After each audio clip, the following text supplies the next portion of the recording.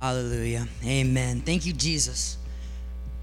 So, I have the opportunity to speak for a short 5 minutes to try to portray just some modicum of what God is teaching us, some truth from God. And first and foremost, I want to thank God for my salvation.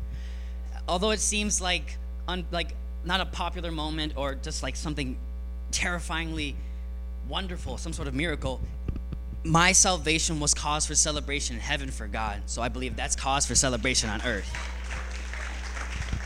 Second, I want to thank Pastor Kevin and Pastor Jerry for the opportunity to speak. I think it's a tremendous opportunity and a blessing for someone as young as I to get to know God in such a manner. And I feel truly blessed. So let's pray. Father God, I just pray that you use me as a vessel, Father God, that you speak through me, Father God. Cast off my crown, Father God, so that you may be glorified in these words and in your words, Father God. That the truth I speak be your truth, Father God. Not just now, but always, Father God. In Jesus' name, amen. In the book of James, chapter 5, verse 16, the Bible reads as follows. Therefore, confess your sins to each other and pray for each other so that you may be healed. The prayer of a righteous person is powerful and effective. The whole chapter 5 of James, I find very intriguing. It starts off with this sort of like rebuking. James is rebuking these, what the Bible calls rich oppressors. And the beginning of chapter 5 begins with a warning to the rich oppressors. He denounces the actions of these people, of these wealthy individuals whose love of money has corrupted them towards hurting innocent people. In verse 4, it says, "Look, the wages you failed to pay the workers who mowed your fields are crying out against you. The cries of the harvesters have reached the ears of the Lord Almighty. You have lived on earth in luxury and self-indulgence. You have fattened yourselves in the day of slaughter. You have condemned and murdered the innocent one who was not opposing you." James was trying to encourage the Christians of that area, I believe, who were surrounded by this kind of hostility. No doubt they were persecuted physically and mentally for their faith. And it is very likely that they may have been, or most certainly have witnessed, the kind of oppression that the innocent persons had experienced, the unfair harm they received for the sake of greed. To those people, James teaches lessons of patience. He compares Christians to farmers in verse 7, waiting for crops. When you're a farmer, it's faith. It's a matter of faith when you put your harvest out. You don't know if your work's going to pull through, but you just believe that the work you put forth will come to fruition. Christians are compared to farmers in that respect. And then in the very last section, very last part of James, before it moves on to First Peter, James talks about prayer. Especially here in this section, the lessons that he taught to the Christians then are more important and have extreme value to Christians today, to us now. Because at that point in the Bible is where James describes powerful and effective prayer that produces miracles, the kind of prayer that makes the sick person well, the blind person to see, the lame person to walk again. It's the kind of prayer that we need in the church, the kind of prayer that we need in the streets of Inglewood, the kind that we need in our families and our friends and the leaders of our nation, for the backslider and everything and anything in between. That's the kind of prayer that's discussed here. This is a critical moment for us. This is an important lesson that will have value, has timeless value. So, are you ready? Because God has already told us the secret towards powerful and effective prayer. It says it right there in James chapter 5, verse 16. Let's read it. Therefore, Confess your sins to each other and pray for each other so that you may be healed. The prayer of a righteous person is powerful and effective. Amen. Amen. That is us. That's us. We are righteous people. The reality is, in 1 John chapter 3, verse 7, it says, little children, let no one deceive you. Whoever practices righteousness is righteous as he is righteous. That's us as Christians. We're following God. We're practicing righteousness. We are a righteous people, which means our prayers are powerful and effective. They have meaning. They change lives. So I want us to believe in our prayers. It is, to a Christian, the most powerful resource that we have. When we pray, it is much more powerful than anything we could ever believe possible. I don't want our prayers to be last resorts in the moment when we can't think of anything else, because God's power isn't a last resort. It is infinitely greater than our own power. It is something to be relied on in all moments of our lives. So, leaving off, I want to suggest 3 things that should come as a result of our effective and powerful prayer that we have because we are righteous people. First, pray passionately. 2 years ago at youth convention, Pastor Ferguson, he said some words that stuck with me to this day. He said that when Pastor Sonny is praying at the altar, sometimes he has to shout just to stay awake. I want us to pray passionately, because we have to believe that our prayer is going to make a difference. Our prayers are powerful and effective. Let's put passion into our prayers then. Let's believe that every word we're saying is valuable. That we have to shout to beat back our flesh so we don't, not a word gets hindered or changed. Second, we've been taught how to pray, so we should use that. Let's pray like the Lord's Prayer. And read the whole thing on your own time, but definitely, in short, you have to pray for his will to pass, that we rely on him, that he forgives our sins, and that we can forgive those who've wronged us, our enemies. Pray that we can fight temptation and our flesh, all in Jesus' mighty name. If you do that, you can't mess up. Your prayer will always be correct, because that's how God's taught us how to pray. And finally, pray faithfully. And this is sort of like a C, section 1 of the prayer, where you're not always going to feel the passion. You're not always going to feel like your prayer is making a difference. Faith isn't always a feeling. Feelings are flighty. They fade and quicker than anything else. So that's why we need to pray faithfully, even if we can't feel it, to always believe that our prayer will make a difference. Right living in our actions and in our prayers will be the evidence and result of that faith. When we can't see the bigger picture, it's more important than ever to pray faithfully. Amen.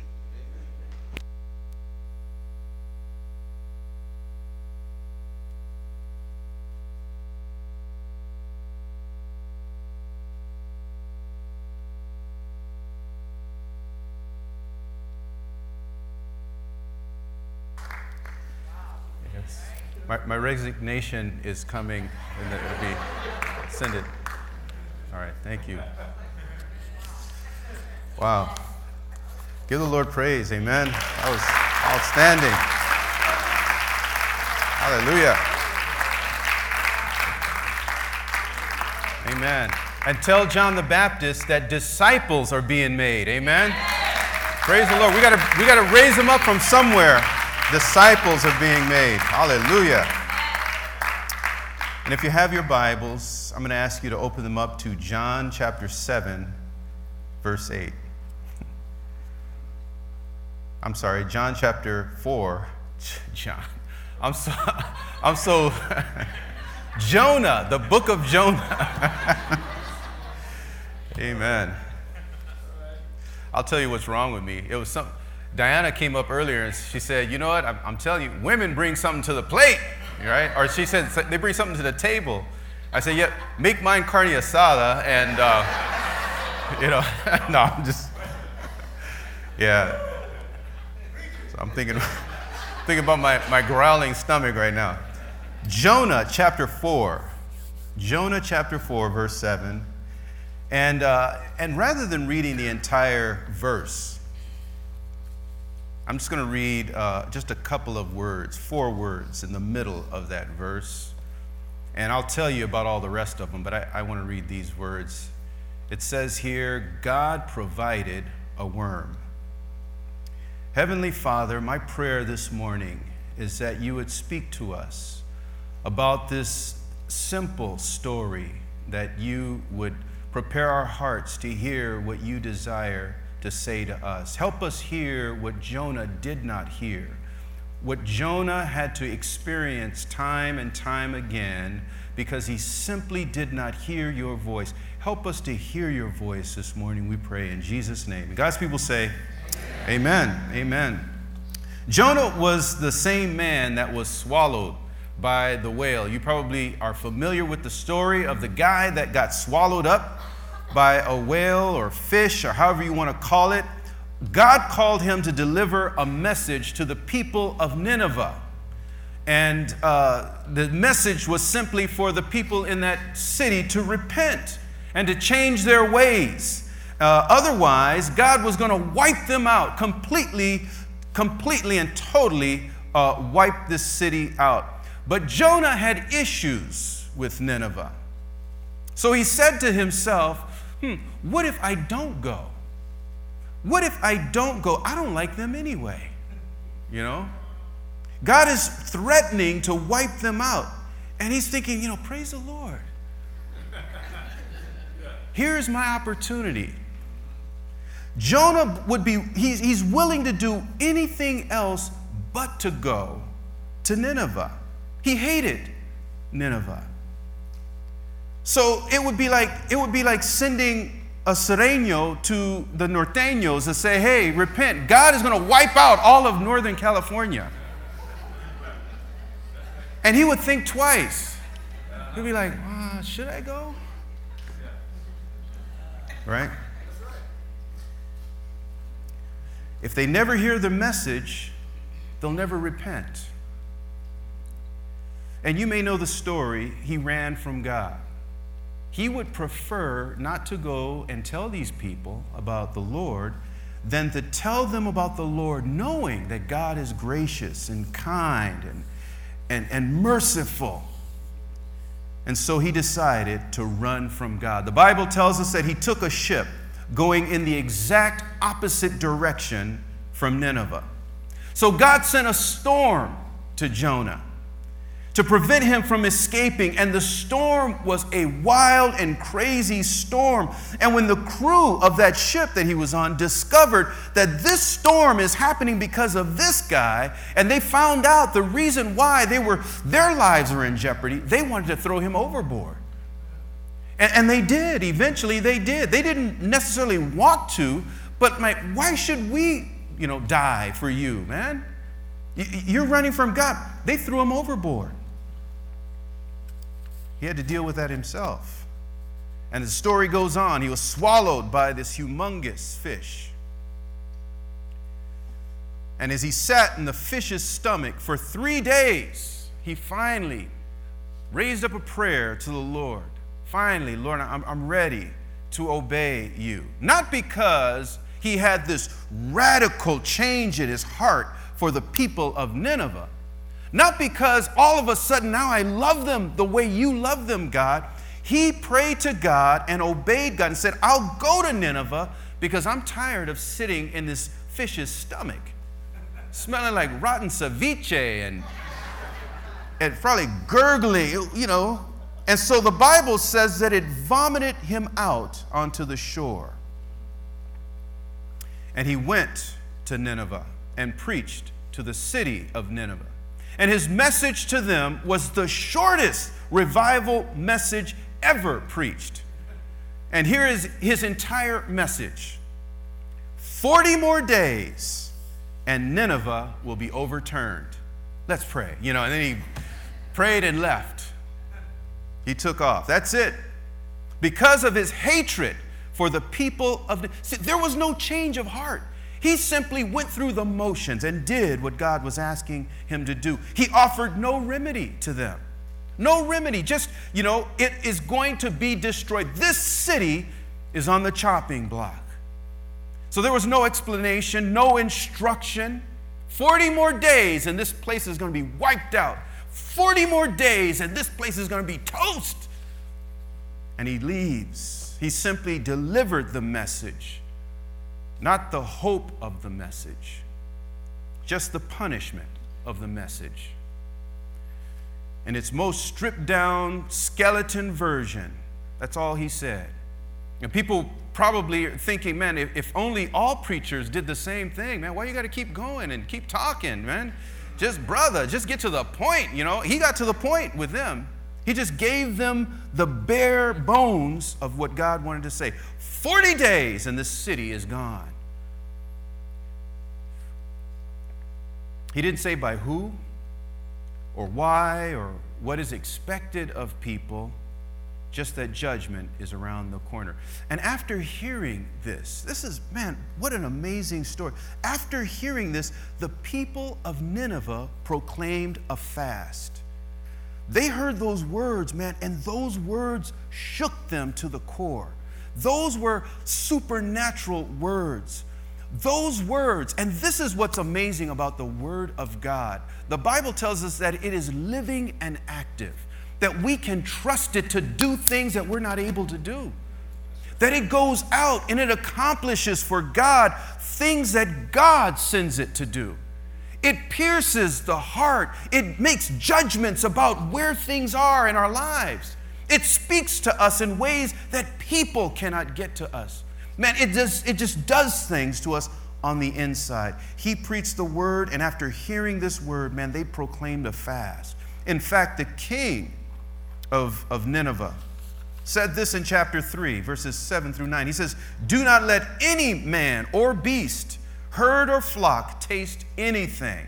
Do not let them eat or drink, but let man and beast be covered with sackcloth."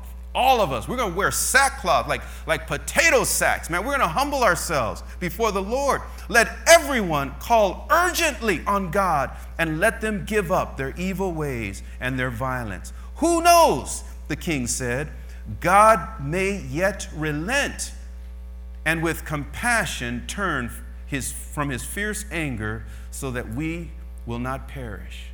Those words pierced his heart, changed his life. Those words that were probably spoken out of spite, that God is going to destroy this place. You only have 40 days. God is going to destroy this place. There, I did it. And he walks away. No heart for the people. So everybody fasted. Man and beast, the Bible says. Not only did they abstain from eating and drinking, they all wore sackcloth, man. Men and women, dogs and cats walking around with sackcloth. They humbled themselves.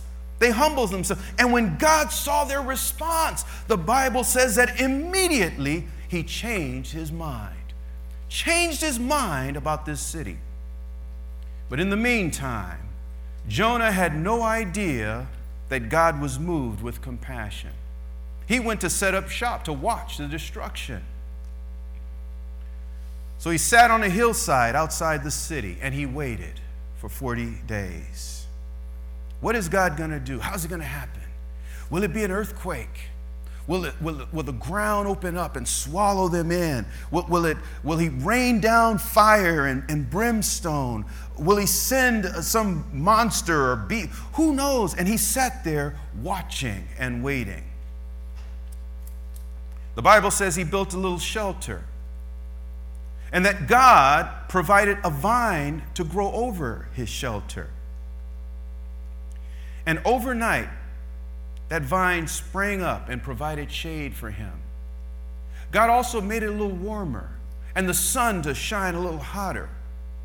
And here in chapter 4, verse 7, the Bible says that God also provided a worm. Tell somebody, God provided a worm. And that worm devoured the vine. He even made the sun more hot and scorching wind to begin to blow upon his life. And God elevated his misery. And the storm wasn't enough. Way back in the earlier parts of this book, and the fish wasn't enough to get to this man, and it wasn't enough just to preach to Nineveh. God expected something a whole lot more from Jonah, just like he might expect a whole lot more from you and me. What Jonah failed to understand is that God sent him to Nineveh not because Jonah loved Nineveh. God didn't send him to Nineveh because he loved Nineveh, because Jonah in reality hated Nineveh. God sent Jonah to Nineveh because God loved Nineveh. It's not because you love Nineveh. I love them. And I want you to tell them that I love them. Tell them to repent. Tell them I have something better for them. But because of his hatred towards Nineveh, he wasn't willing to go. I believe that God sent Jonah to Nineveh in the same way he sends us to the places he sends us, the things that he calls us to do. I'm sure that we love our city, whatever city you belong to, but he doesn't send you to the city because you love it so much. He sends you to do the things that you do because he loves them. He loves your family. He loves your children. And he sends us because he loves them. It wasn't because of our overwhelming love for the city. And God says, wow, man, he loves that city a lot. Look at how much he loves it. You know what? I wasn't even thinking about that city, but because of his love, I'm going to send him over there. That's not how God works. God loves the city. Jonah didn't care about the people God cared about. And that might be true of more people than just Jonah. So God sent the worm. That's pretty heavy. He sends the worm. No, you don't care about these people? Let me send you a worm. You ever received a worm from God? And the vine that Jonah loved. He didn't love the city. He didn't love the people in the city, but the vine that he learned to love, the shelter that he learned to love. God says, let me show you what I'll do to the things that you love. Because sin is messing up the people that I love. That the people I love are suffering and crying out, and they don't even realize that I'm here with grace and mercy to reach them. What are you doing? How are you spending your time? Man, you are a servant of the Most High God. I love those people, so let me do something to the things you love. The things that you're cuddling up with under the shelter of this vine. So God sends a worm. And the shade that he loved, the shelter that he loved, was eaten by the worm. Be careful with the things you love. I got to check Debbie all the time. No worms, all right? I love you, but you never know. God raised up a worm to destroy the vine. The worm doesn't complain. The worm doesn't run from God, doesn't find any excuses not to eat the vine, not to fulfill God's purposes. Faithfully, the worm did exactly what God sent the worm to do. And overnight, the shade was gone. The shelter was gone. What God gave to Jonah, God took away. The thing he thought that he can rely on, God took away. The thing he learned to cherish, God took away. He sends the worm. Hello. Some people look for comfort in the vine.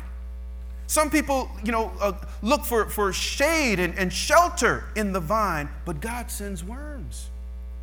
And it eats away every comfort, every gain, income, wealth, health, eaten away.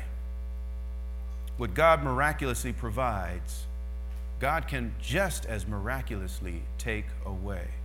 This is a heavy story, man. The worm causes things to wither. The worm eats away at things. The worm causes things to waste away. God laid him at the root, unseen, undiscerned. There was no, in his mind, he didn't see any danger coming, no problem, there was no plan B. Here I am in the hot desert sun. Thank God for this vine. Praise God. God provided this thing. But he didn't see the worm. Began to destroy the entire vine. Probably started at the root. Ate a little bit of away, and it withered up overnight. And every comfort that he expected to receive was lost. God provides the worm. The withering of the vine was a lot like the withering of the fig tree that Jesus cursed. Jesus cursed the fig tree because it pretended to be a fig tree, looking like a fig tree. There's no fruit on you, man. You're just a tree. If there's no fruit in your life, you're just a tree. I came to you looking for something. I came to you hoping that you would do something for me, and you have nothing for me. You're pretending to be a fig tree. Jesus went to that tree thinking that he could count on it. He raises up people expecting to count on them, thinking that they would serve him, provide for him. And he goes looking, ain't nothing but leaves here. And you're looking like someone that I can use. And in people's minds, you're like someone that God can use. But there is nothing there. Nothing there. God is showing Jonah what Jonah is like. This is what you're like. I sent you because I love these people. I sent you because I love Nineveh, and I don't want them to be lost. This is what you're like to me. There's nothing there. For those that run from God, some may have escaped the storm and the whale, but can you outrun the worm? Your vine will wither, and you'll wonder why. Just when Jonah expected to be comforted and blessed, man, he was deeply disappointed. Praise God, man, it's starting to get hot. Thank God for this vine. The vine, where's the vine? And the hot, scorching wind began to blow, and the Bible says the sun was beating down on his head, and to the point where he even wanted to die. This guy wanted to die. Chapter 4, verse 8. He said, man, it would be better for me to die than to live. In verse 9, God said to Jonah, do you have a right to be angry about the vine? And Jonah said, yes, angry enough to die. But the Lord says, you have been concerned about this vine, though you did not tend it or make it grow. It sprang up overnight and died overnight. But Nineveh has more than 120,000 people who cannot tell their right hand from their left, and as many cattle as well. Should I not be concerned about that great city? You're here worried about this plant. Should I not be concerned about those people? You didn't tend this plant. You didn't water this plant. You didn't make it grow, but I was patient with that city. I planted that city. I watered that city. I gave life to those people. I am concerned about the people there. God was patient with Jonah. For 40 days, God waited. 40 days, allowing that vine to reach its maximum growth. I think that this might have happened on that 40th day, the day that he was like, oh man, God is going to rain down fire. Oh, he's going to destroy this place. And he probably got his popcorn and everything, his pillow ready, just kind of laying there like, like waiting, like expecting to see destruction. And the very day that Jonah expected to see that great city fall, it was his vine that failed. God sent the worm.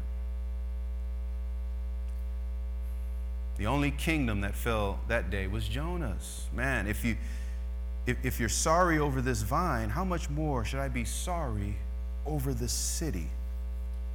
I have labored for this city. I love this city. So God said, you can be concerned about this vine and not my city. You can love this and not the people in this city.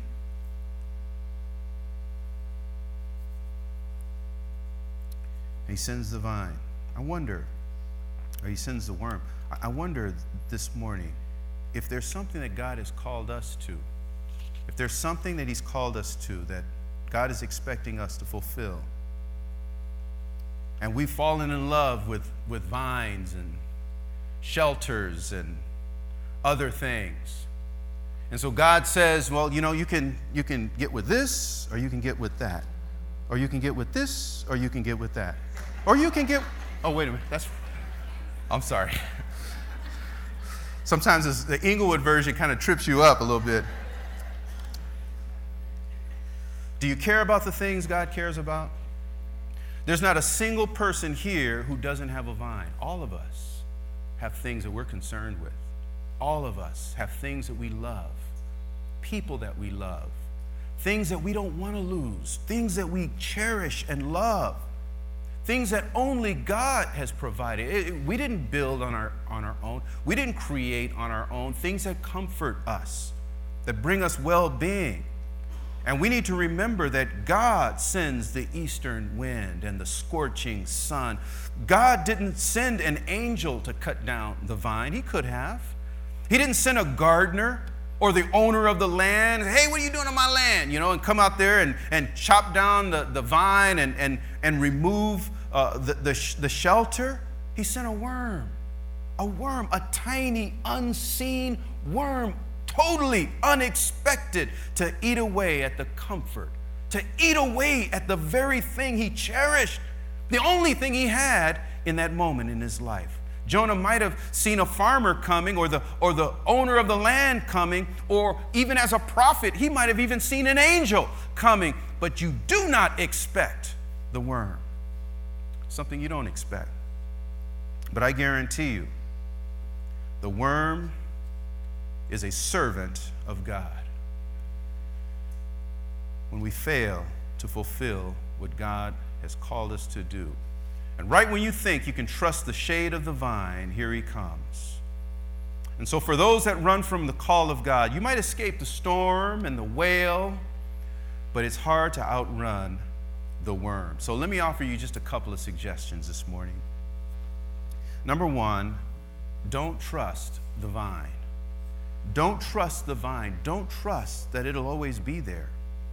And I don't know what it is for you, what that vine is for you, whatever that thing might be, the shelter, the comfort, the whatever it is that you cherish, whatever it is that you want to hold on to, whatever replaces what God has called you to do. Don't hold on to it too tightly, because it may not be there forever. Don't trust the vine. It's a blessing. It may seem like the perfect spot for you, and it may seem like God gave it to you, and so if God gave it to you, it'll never be lost. Praise the Lord. I didn't want to go to Nineveh in the first place. This is perfect, right? Until God sends the worm. The same God that provided the vine is the God that provides the worm. Don't think that every opportunity outside of God's will is worm-free. You might be surprised. Secondly, and lastly, discover God's call upon your life. Simply discover his call upon your life. What is calling like? And I tried to think of a way to explain what is that like. And I began to think about a craftsman screwdriver. I think about a craftsman screw. If you know anything about tools, craftsman screwdriver, they come with a lifetime warranty. They're well made. They are perfect for the job. Perfect for the job. They have one every size for the exact specific kind of screw that you need to unscrew or to screw in. Perfect. They are well built. And think about an owner of a house having a tool chest with craftsman screwdrivers, but in the kitchen he has a butter knife. And when it's time for him to use a tool to screw in that screw or remove a screw, rather than going to the screwdriver that is specifically made for a specific purpose, well-crafted, lifetime warranty, the owner of the house reaches for the butter knife and uses the butter knife. Something that is made for something totally different. Something that could say, well, I ain't called to do that. Why you choose me? Why you reach for him? Why don't you reach for her? Or I'm not going to do it because, or for whatever reason. But the owner may decide to use the butter knife instead of that well crafted, lifetime warranty Craftsman screwdriver. Why? We'll never know. That is one of the mysteries that we won't know until we see God face to face. There's just something about the butter knife that fulfills the task that the owner has for the butter knife. And only the butter knife knows, and only the owner of the butter knife knows what that is. Only the owner knows why he would reach for that rather than the screwdriver. Maybe it's convenience. I don't know. Maybe it's because he likes the butter knife. There's something about it. It's like, man, I just like that butter knife. I'm going to use it for everything. Man, I'm shaving and, whatever it may be. Some of us here this morning are butter knives. And God has plenty of screwdrivers that he could use. Perfect for the job. But some of us are butter knives and God reaches for you. And we can't explain why. Why does God reach for the butter knife? Man, there are screwdrivers and there's this and that and power drills and all these kinds of things. There is something in the heart of God that he decides, this is who I want to use. And there we are hiding behind the spoons, man.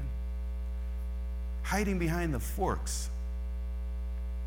We may not look like the screwdriver, but God has reached for you. Don't run from God. Recognize his calling upon your life.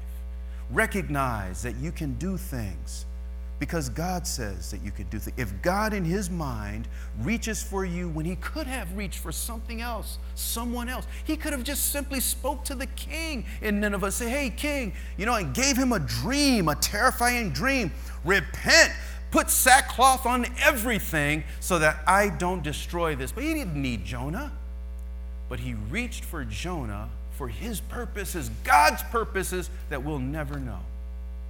He reaches it for us the same way. Recognize his calling upon your life. Amen. God knows what he's doing. I want you to stand with me this morning.